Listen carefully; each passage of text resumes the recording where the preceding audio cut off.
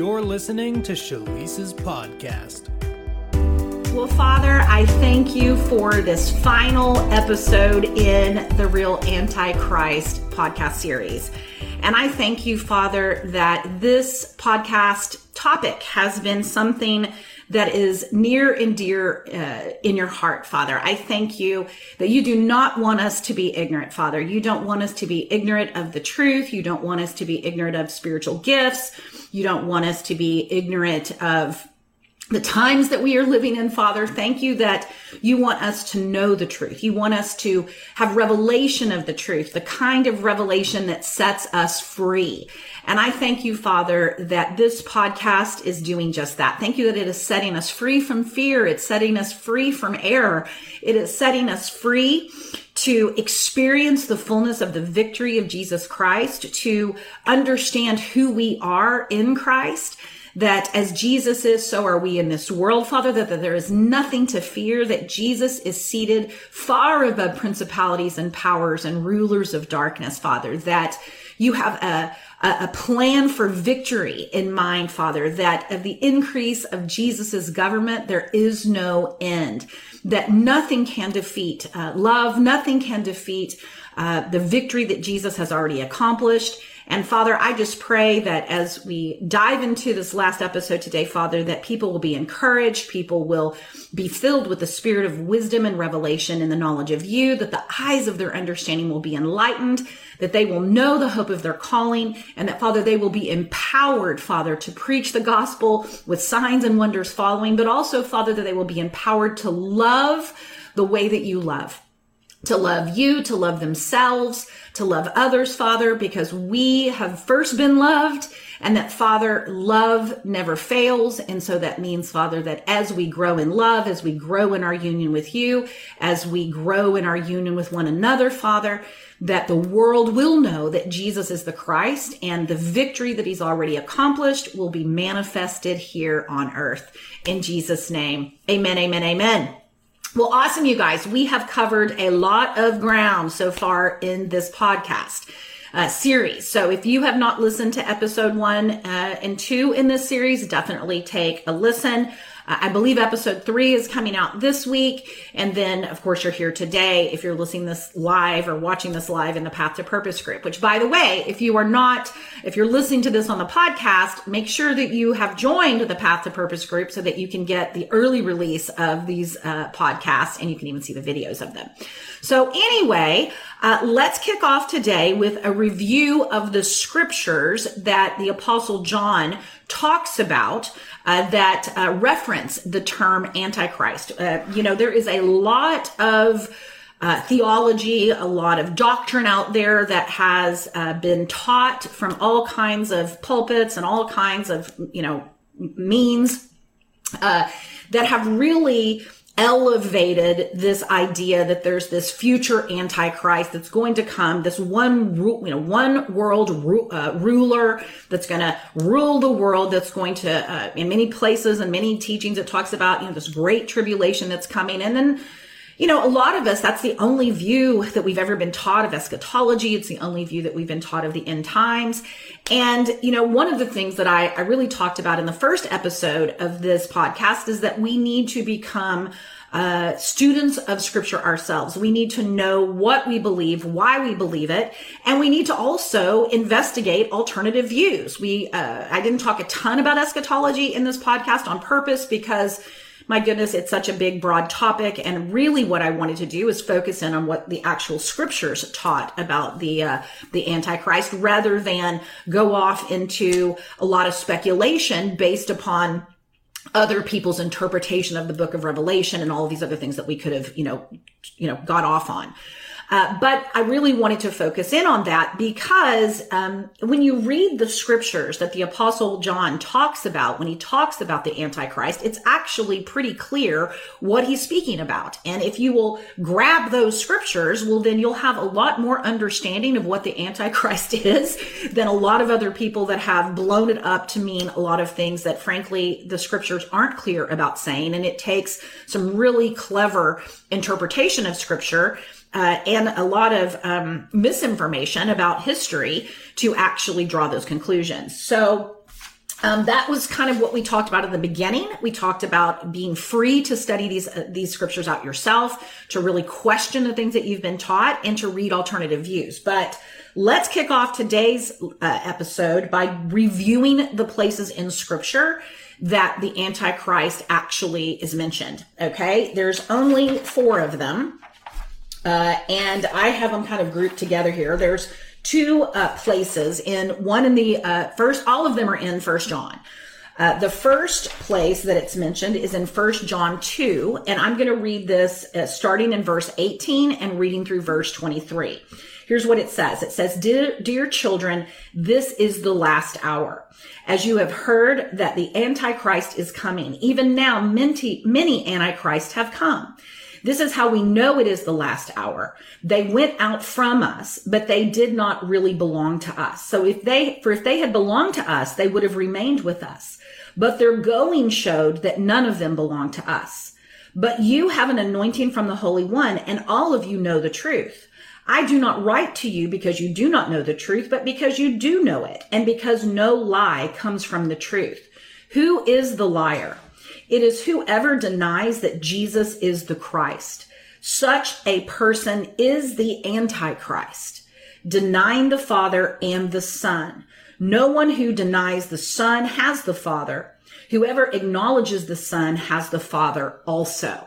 So, in just a quick review of what I've talked about already, we talked about the idea that the last hour was happening when the Apostle John was alive and writing this letter. And we talked about that scripturally, when we read about the last hour in the New Testament, that really what it's referring to is the last hour of the Old Covenant. That the Old Covenant was an age that was coming to an end because of Jesus and his fulfillment of the Old Covenant. But it was also a time when the destruction of the temple and the destruction of Jerusalem was going to be taking place, which happened in 70 AD. So in the New Testament, sometimes we don't realize that there were 2 systems. The Old and the New Covenant were both in operation. There was the sacrificial temple system, and of course there was the New Covenant, which was the church. And so you need to understand a little bit of the history to understand what was actually going on and what was being referred to when the Apostle John talked about the last hour. He also talks about the fact that many antichrists had already come and that they were going to continue to come. And what is the definition of the Antichrist? It's the Antichrist is a person who denies that Jesus is the Christ, that a person who denies that Jesus is the Savior of the world, that Jesus is who he says he is. Okay, so that's a really simple definition of what the Antichrist is. It's a spirit of error. It's any teaching that denies that Jesus Christ is Lord, that he is fully man, that he is fully God, that the incarnation happened, that Jesus came in the flesh. It's why when we test the spirits, whenever we are coming and opposing a spiritual force of darkness, we can discern that by testing it, by asking, do you confess that Jesus Christ is Lord? And if a spirit or a voice in your head or a teaching or anything else denies that Jesus Christ is Lord, know that a spirit of error is in operation and that it is anti-Christ. It is anti-Jesus. It's against Jesus. It's against the gospel. It's against the truth. Okay? It's actually pretty simple. The second place that I want to cover here are the next 2 scriptures, and they are in 1 John 4, verse 1 and 2. And it says, dear friends, talking about testing the spirits, it says, do not believe every spirit, but test the spirit behind a teaching, the spirit behind a person, in other words, to see whether they are from God. Because many false prophets have gone out into the world. This is how you can recognize the Spirit of God. Every spirit that acknowledges that Jesus Christ has come in the flesh is from God. But every spirit that does not acknowledge Jesus is not from God. This is the spirit of the Antichrist, which you have heard is coming and even now is already in the world. So this Antichrist spirit is a spirit that operates in the world. And here the Apostle John is talking about that just not to believe every spirit. Don't believe the spirit behind everything that we hear. That if any spirit is saying that Jesus did not come in the flesh, then it's not of God. It's not of Jesus. We talked about Gnosticism. We talked about the heresy of Gnosticism in the early church, and how Gnosticism had creeped in to basically say that Jesus did not come in the flesh. Why? Because anything that was the flesh, anything that was material, was considered evil, that the spiritual realm was good, that the material realm was evil, and that was an error, because the idea is that Jesus could not have had a body, because bodies are evil. Human bodies are fallen. They are evil. And so John is also addressing that heresy and that false teaching and that was happening in the church in the early days. And Gnosticism is still very much alive in our modern times. It shows up in religious ideas that, when we're doing something that's religious, we're reading our Bibles, we're doing spiritual activities, that we're being holy. But when we are, watching our kids at a baseball game or going out to dinner with friends, that's carnal, that's material, that's not spiritual.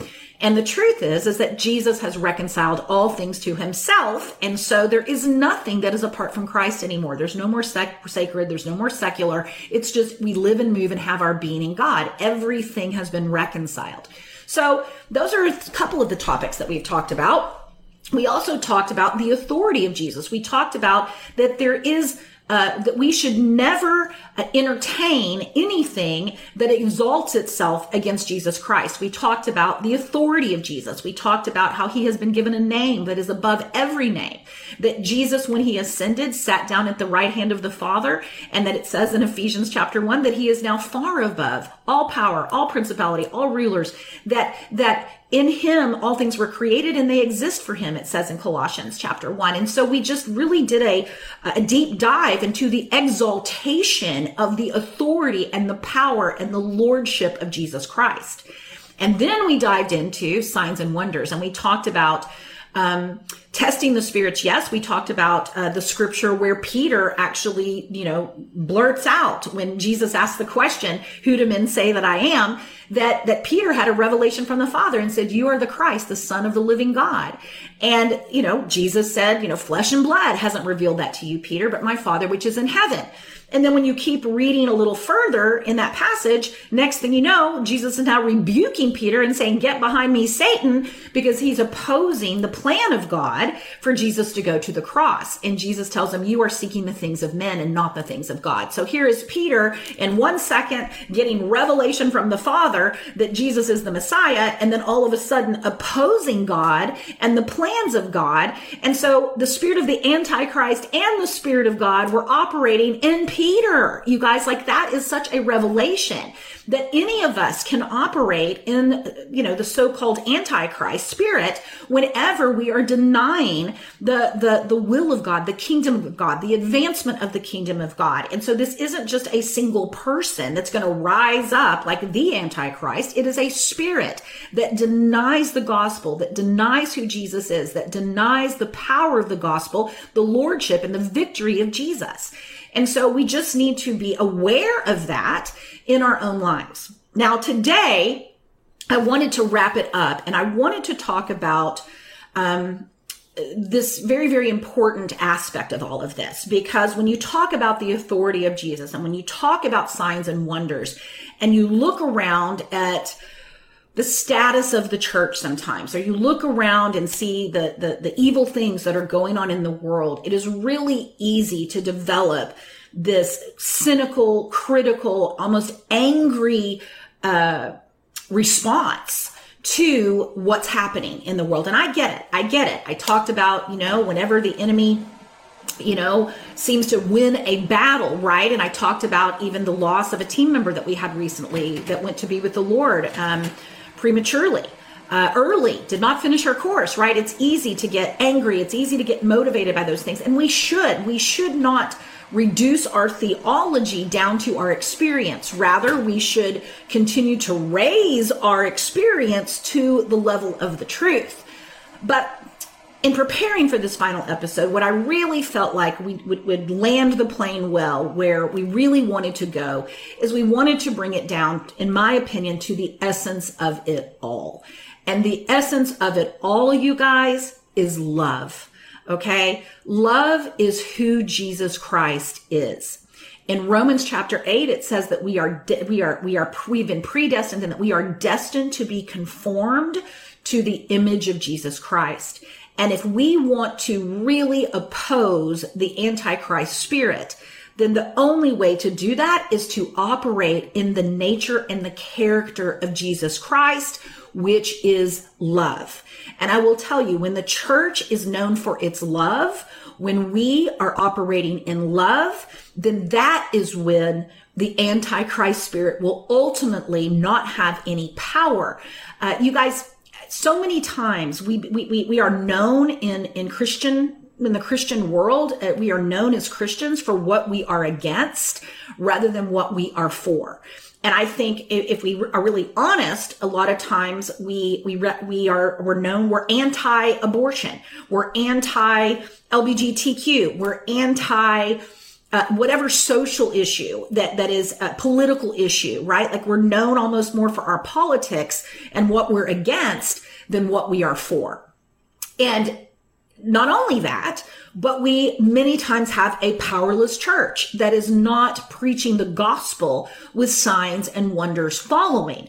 And we have a church that hasn't been equipped to operate in the supernatural and preach the good news of the gospel by healing the sick and raising the dead and casting out devils, cleansing the lepers. You know, in our age, we don't necessarily have lepers, but we do have the cleansing of people that are considered outcasts. We have this reputation of being judgmental, right? We have a reputation of pointing out others people's sin, or even operating in a self-righteousness that says, oh, we love the people, but we hate the sin. And what ends up happening when we take those stances is that we somehow have some kind of self-righteousness, that we're better than other people, that we're judging other people because we look to their sin, and in the process of focusing on what's wrong with other people and the things that they are doing wrong, we end up acting very prideful, and we don't even see that there's a big fat log in our own eye. And instead of focusing on our own repentance and our own transfiguration and recognizing that only Jesus has the authority to judge, and guess what? He doesn't judge.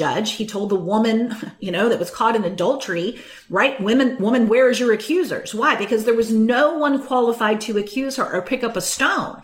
And Jesus said, well, neither do I condemn you.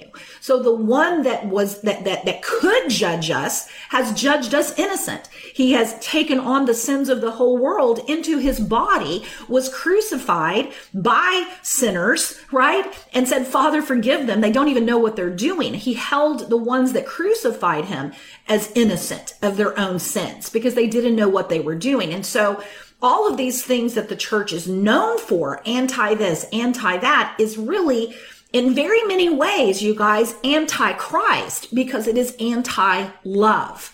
And I know that this is a sometimes hard message to hear, because we do get angry about the injustice. We do get angry about the policies that are happening in our government. We get angry about the things that whatever it is that we get angry about, right? Because we see the evil that is surrounding us.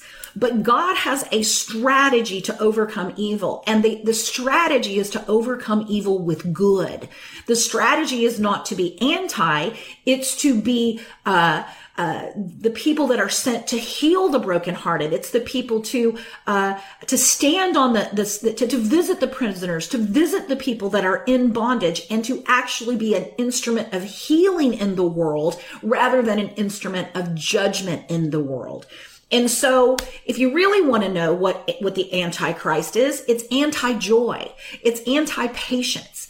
It's anti-gentleness. It's anti-faith. It's anti the fruit of the Spirit. It's anti the gifts of the Spirit. It's anti the manifestation of the fullness of who Jesus Christ is in our everyday lives. If Peter can 1 minute operate from revelation from God and then 1 minute be used as an instrument of evil against the plans of God, and he was with Jesus, in his earthly ministry, well, how much more do we need to be careful, right? It says that we need to restore those who are in sin with gentleness, being very careful lest we fall, lest we stumble. And so there's a humility that the church really needs to receive from the Holy Spirit. You know, Jesus was meek. What does that mean? It was power under the submission of the Holy Spirit. It means that he, even though he was all powerful in the fact that he was anointed with the Holy Spirit, he routinely refused to attack his enemies, right? When the disciples were wanting to call down fire on the unrepentant city, right? Jesus said, you don't know what spirit you're operating out of. And so Jesus was moved by compassion. He was moved by compassion for people that were trapped in the darkness, right? The God of this world has blinded the minds of people that do not believe the gospel, that people that don't know the gospel. And the truth is, beloved, that we have a large majority of the body of Christ who hasn't even been taught the gospel, that hasn't been taught their true identity in Christ, that hasn't been healed from their own trauma, that hasn't been healed from the things that have wounded them. And so, what we do is we end up projecting on others and projecting on the world our anger and our judgment and our hatred, rather than being an instrument of love, an instrument of healing, and being people that accurately represent the heart of the Father. You know, Jesus said, if you've seen me, you've seen the Father. And if we are destined to grow into the fullness of the stature of Jesus Christ, then we are destined to grow into the perfect image of his love. In 1 Corinthians 13, it's a very powerful scripture. I mean, the power of God is not optional, but the love of God is the higher way. The power of God with the love of God, operating in the love of God. Faith works by love. That love is what undergirds the church. Love is what undergirds our lives. Love is the core of who we are.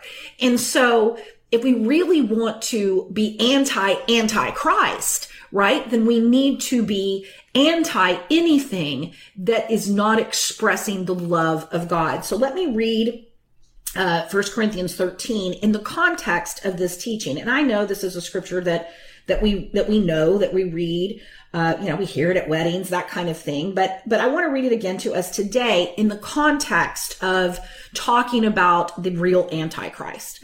It says this in verse 1. It says, though I speak with the tongues of men and of angels, but have not love, I've become a sounding brass or a clanging cymbal. And beloved, I don't mean to judge the church. I mean, I am part of the church. So if this is a judgment against the church, it's a judgment against me as well. But I sometimes feel like that in modern times, especially here in America, that our message has become like a sounding brass and a clanging cymbal, meaning that people aren't even able to hear us anymore. That the message that we're preaching, the lives that we're demonstrating are not drawing sinners into our company like they did. I mean, the religious people were repelled by Jesus, and it was the sinners that ran to Jesus. And if that's not the fruit of the gospel that we're preaching, then something is off, and it is repulsive to the hearer. It is annoying to the hearer. It's noise, and it's the kind of noise that makes you want to cover your ears. You cannot hear it. You won't hear it. Why? Because people inherently know if they're loved or not. They inherently feel whether they are accepted or not. And that the love of God and the acceptance of God is what draws people to Jesus, right? It says that his goodness draws people to repentance. His kindness draws people to repentance. It's grace that saves us. It's not of ourselves. It's not because we're holy. It's not, we don't get to feel superior to other people because of the revelation that we have of Jesus that was given to us as a free gift. Okay. In verse 2, it says, even though I have the gift of prophecy and understand all mysteries and knowledge, and though I have all faith, I have faith that could move mountains, right? But if I don't have love, I am nothing. It says, for though I bestow all of my goods to feed the poor, and if I give my body to be burned, meaning I'm a martyr even, but I don't have love, it profits me nothing. Love suffers long and is kind. Love does not envy. Love does not parade itself. It's not puffed up. It does not behave rudely, does not seek its own. It is not provoked. Oh my goodness. It thinks no evil. It does not rejoice in iniquity, but rejoices in the truth. It bears all things, means it bears under persecution, meaning that it doesn't get offended. It's not easily offended. It doesn't retaliate, right? It says it believes all things. It hopes all things. It endures all things. You know, if I read this in the Amplified version, which I think I'll just go ahead and do really quick. Let me do it in the Amplified Classic. Let me just read this. It says, love never fails. It never fades out or becomes obsolete or comes to an end. Verse 4, love endures long, and it is patient and kind. Love is never envious, nor boils over with jealousy. It's not boastful or vainglorious, nor does it display itself haughtily.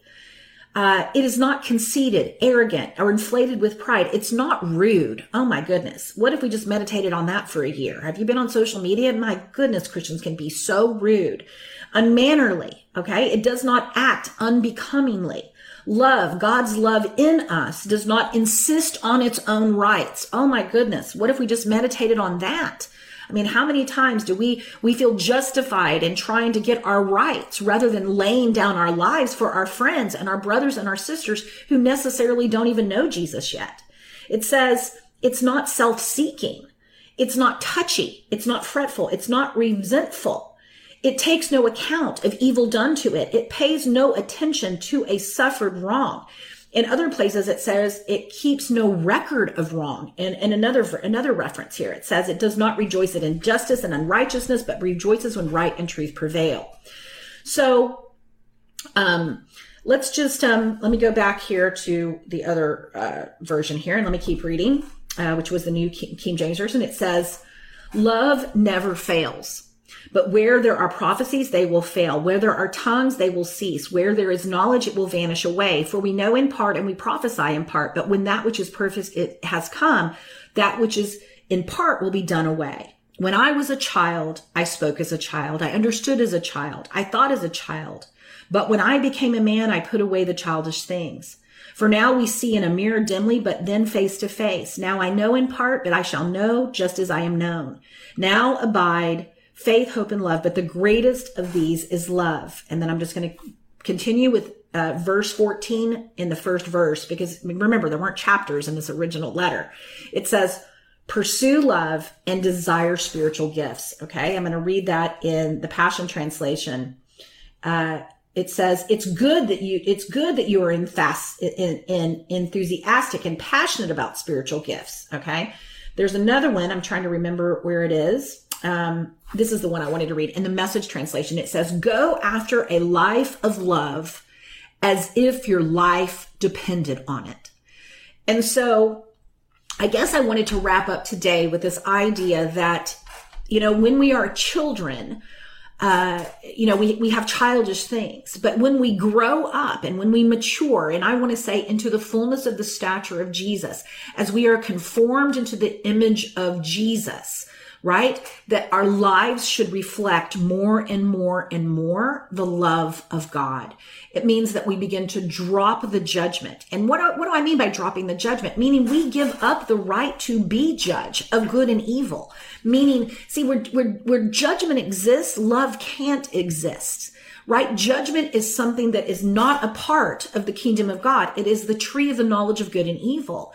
It is where we become the judge of good and evil, rather than leaving the judgment of good and evil to the only one that truly knows the hearts of men, that knows why they do what they do, that understands the motives and the intents of a person's heart, that understands what shaped them into the person that they are today. You know, it's very easy to sit in a judgment seat with someone, but not have walked in their shoes and not understand the way their brokenness formed them.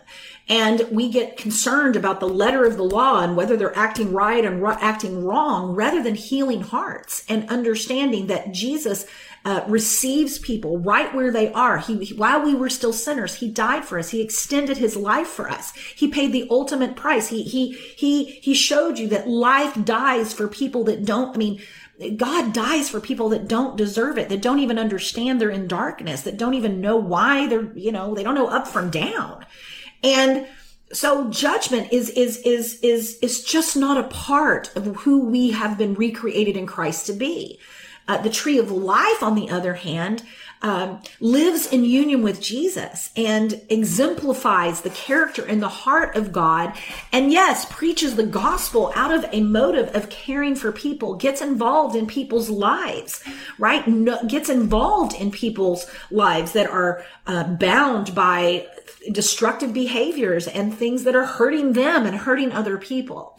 And so today I wanted to just encourage us, guys, that love is the more excellent way, that God's thoughts are not our thoughts. His ways are not our ways. And it is an upside down kingdom. And Jesus is really an interesting guy in the sense that we can't nail him down to like these principles of how he would act in certain situations. No, because the one thing we know about Jesus is that he's always standing on the side of the oppressed. He's always standing on the side of the accused. Okay? Because the accused is who has been declared innocent. The Holy Spirit is an advocate, right? The Holy Spirit is convicting people of sin, not to condemn them, but to redeem them and say, that is not who you are. You have been recreated in Christ. You were in Christ when he was crucified, that the entire human race was crucified with Jesus. People don't know who they are. And how can they know who they are unless they are told? And how can they believe what they are told unless the Lord is working with us, confirming our gospel with signs and wonders following? Why does God want us to heal the sick? Because he loves people. Why does God want us to cast out the devil? Why does he want us to heal people? Why does he want us to come alongside hurting and broken people? Because he loves them, because he has died for them, right? And it's not with a motive to get them to act right, because you can have good behavior and have a heart that is completely dark. We know that by the way that the Pharisees acted, right? It's not about some behavior modification. It's about a regeneration of the human heart. It's about transfiguration. It's about the revealing of Christ in those that don't even believe in Christ, right? The Apostle Paul said this in Galatians, that it pleased the Lord to reveal Christ in him. Let's go over there to Galatians chapter 1. In verse 11, he says, "But I make it known to you, brethren, that the gospel which is preached by me is not according to man. For I neither received it from man, nor was I taught it, but it came through the revelation of Jesus Christ. For you have heard of my former conduct in Judaism, how I persecuted the church of God beyond measure and tried to destroy it. And I advanced in Judaism beyond many of my contemporaries in my own nation, being more exceedingly zealous for the traditions of my father. But when it pleased God, who separated me from my father's womb and called me through his grace to reveal his son in me, that I might preach him among the Gentiles, I did not immediately confer with flesh and blood." So we see here that it's the grace of God that called Paul, that calls us, that has separated us from our mother's womb. And here is the gospel that the Apostle Paul preached, that the Holy Spirit revealed his son in me. Okay? The Apostle Paul had a revelation that Christ was in him. And that grace is what transformed the Apostle Paul. That when people begin to understand that Christ lives in them, that Christ is in them, guess what? They start to recognize that they are not a sinner any longer by nature, but that old nature of sin was crucified by Jesus. Okay? Then all of a sudden transformation and transfiguration starts to happen. And anything that opposes the revealing of Jesus in people is antichrist.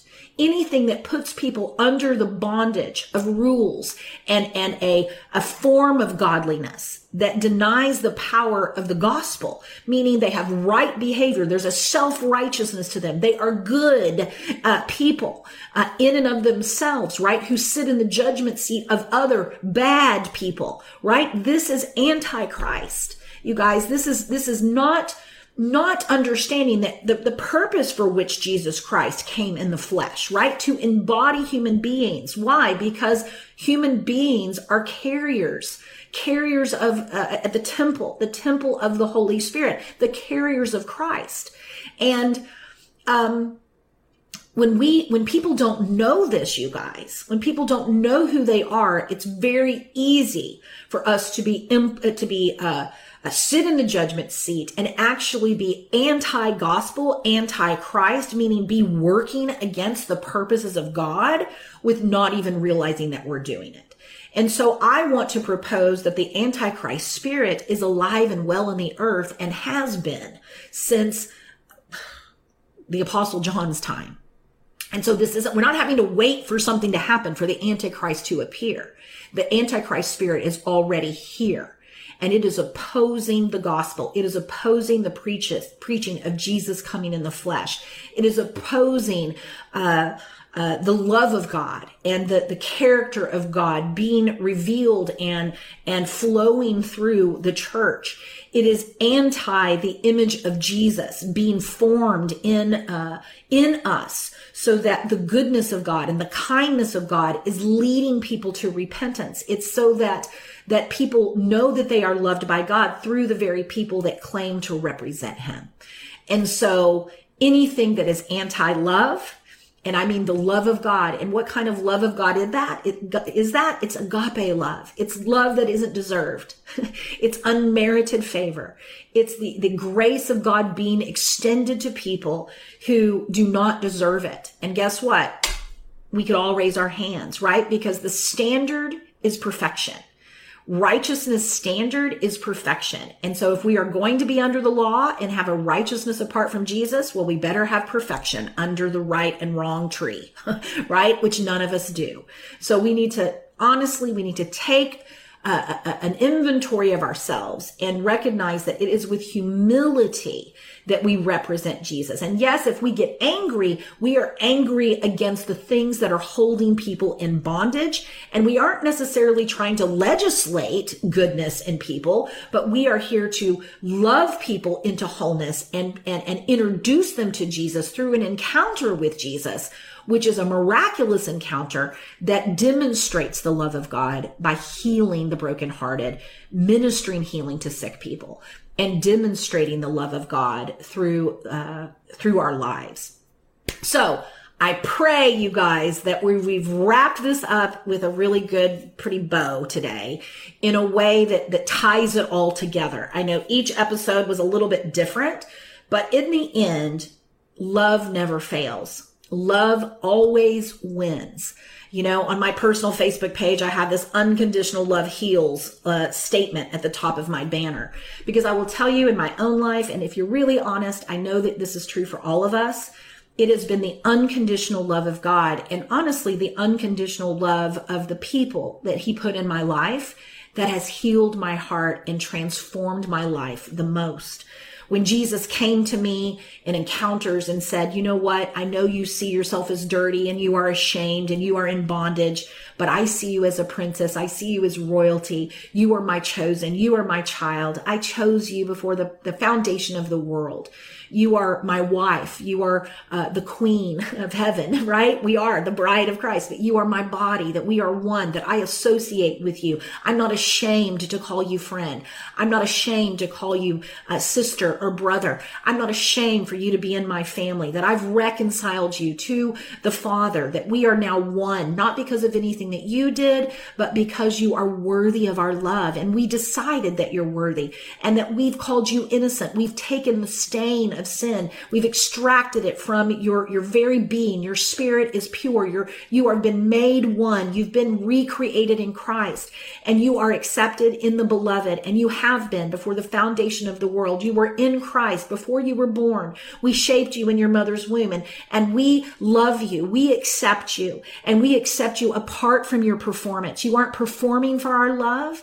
You are loved because you're our child. You're our idea. And we will never leave you. We will never forsake you. We aren't with you when you are acting good and abandoning you when you're acting bad. No, our love is unchangeable. It's absolutely eternal. We've loved you with an everlasting love, and nothing you can do will change who we are. And we are perfect love.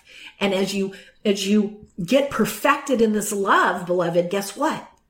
You will be conformed to the image of love as you receive the love of God, as you receive the forgiveness of God, as you receive this unmerited favor and this kindness and this gentleness and this mercy that is overwhelming and so good. And we all have experienced it, you guys. If you've been with Jesus for 5 minutes, you know his character, you know his nature, and you are drawn to him. You're drawn to his safety. You're drawn to this place where you know that you can share what you're struggling with without being turned away. And if you don't know that, then that's why you need to hear the gospel. You need to be placed in relationship with people that will love you no matter what, that will love you regardless if you fall or if you stumble, that they will gently restore you into the place of your true identity and walk with you in humility, understanding that we all need the mercy of God. We all need the love of God. And when you do that, even as I'm talking about it, you guys, I can feel the presence of God so strong. Why? Because this message is what overcomes. It's the message that overcomes the world. I mean, I remember sitting one time, I got pulled out of a service. This was when I was on staff with a very large church here in Chicago. And sometimes people would come get me because there would be like a disruption. There might be someone who was demon oppressed that had stepped into church. There were witches that would come to this church. It was a very, very powerful church with the move of God every Sunday. And I remember getting a tap on my shoulder and someone coming to me and saying, hey, they called me Minister Shalise. Minister Shalise, we have a situation. And I remember going in the back room, and there was a woman crouched in the corner. I mean, she had been like just throwing these men, these ushers around, but she was crouched in the corner and her voice was screaming out of her, she's a baby killer, and screaming. And I remember asking the Holy Spirit what to do. And he said, just get down on the floor and hug her, love her. And, you know, when someone's in that kind of space, you think, wow, this might be dangerous. I mean, she's just been throwing these guys around like they were nothing. But the Spirit of God was there. And I remember getting on all 4 of my hands and knees and crawling over to her and just holding her. And the love of God set this woman free.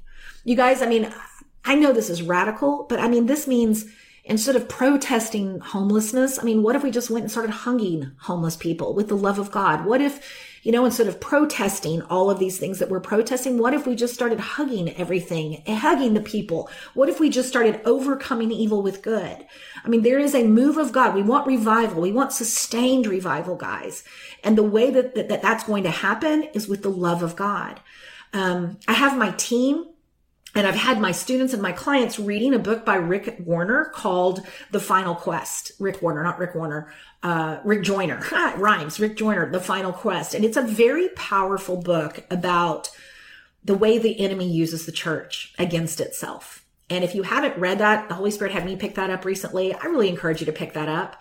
Another book that I have people that are in our team and on our team and our students and our tribe reading is a book by Tommy Miller called Deathless, right? If you really want some crazy revelation about who Jesus is and the victory that he's had, and I mean, it will blow your mind. Like, it will blow your mind. I'm not even going to go into a lot about it on this podcast today. I probably will be doing some podcasts on it. But right now I can just recommend the book to you. And then I guess the last thing I want to do is I want to get you excited about the coming podcast series. We're going to be starting a new podcast series. I'm doing a word of the week on Friday of this week. For those of you that are watching live, it'll come out on the podcast whenever it comes back. It'll be the word of the month for July. And then I'm not sure that it'll be a couple of weeks, but we're starting a new podcast series called Miracle School. And so in Miracle School, we're going to dive deeper into signs and wonders. We're going to dive into the reality that the supernatural is taught and caught. And I think it's really going to bless you. But remember, you guys, that all of it is undergirded and compelled by love. So be loving to yourself, be loving to your neighbor, and let's just cut this antichrist spirit off at the knees by recognizing that love never fails. All right. I love you guys. Have a blessed and supernatural week, and we'll see you soon. Thanks for listening to Shalisa's podcast. This recording is, in part, made possible by our listeners. To partner with us, visit Shalise.com, where you can donate and help us spread the good news of our unshakable union with Christ around the globe. You can also find a link there to download Shalisa's book, The Path, for free. And if you're ready to discover the call of God on your life and the purpose He created you for, then visit us at Shalise.com and watch Shalisa's free training, where you'll hear 5 keys to hearing God about your life purpose and transitioning into it. Thanks again for listening. Until next time, don't forget, the world needs the Christ in you.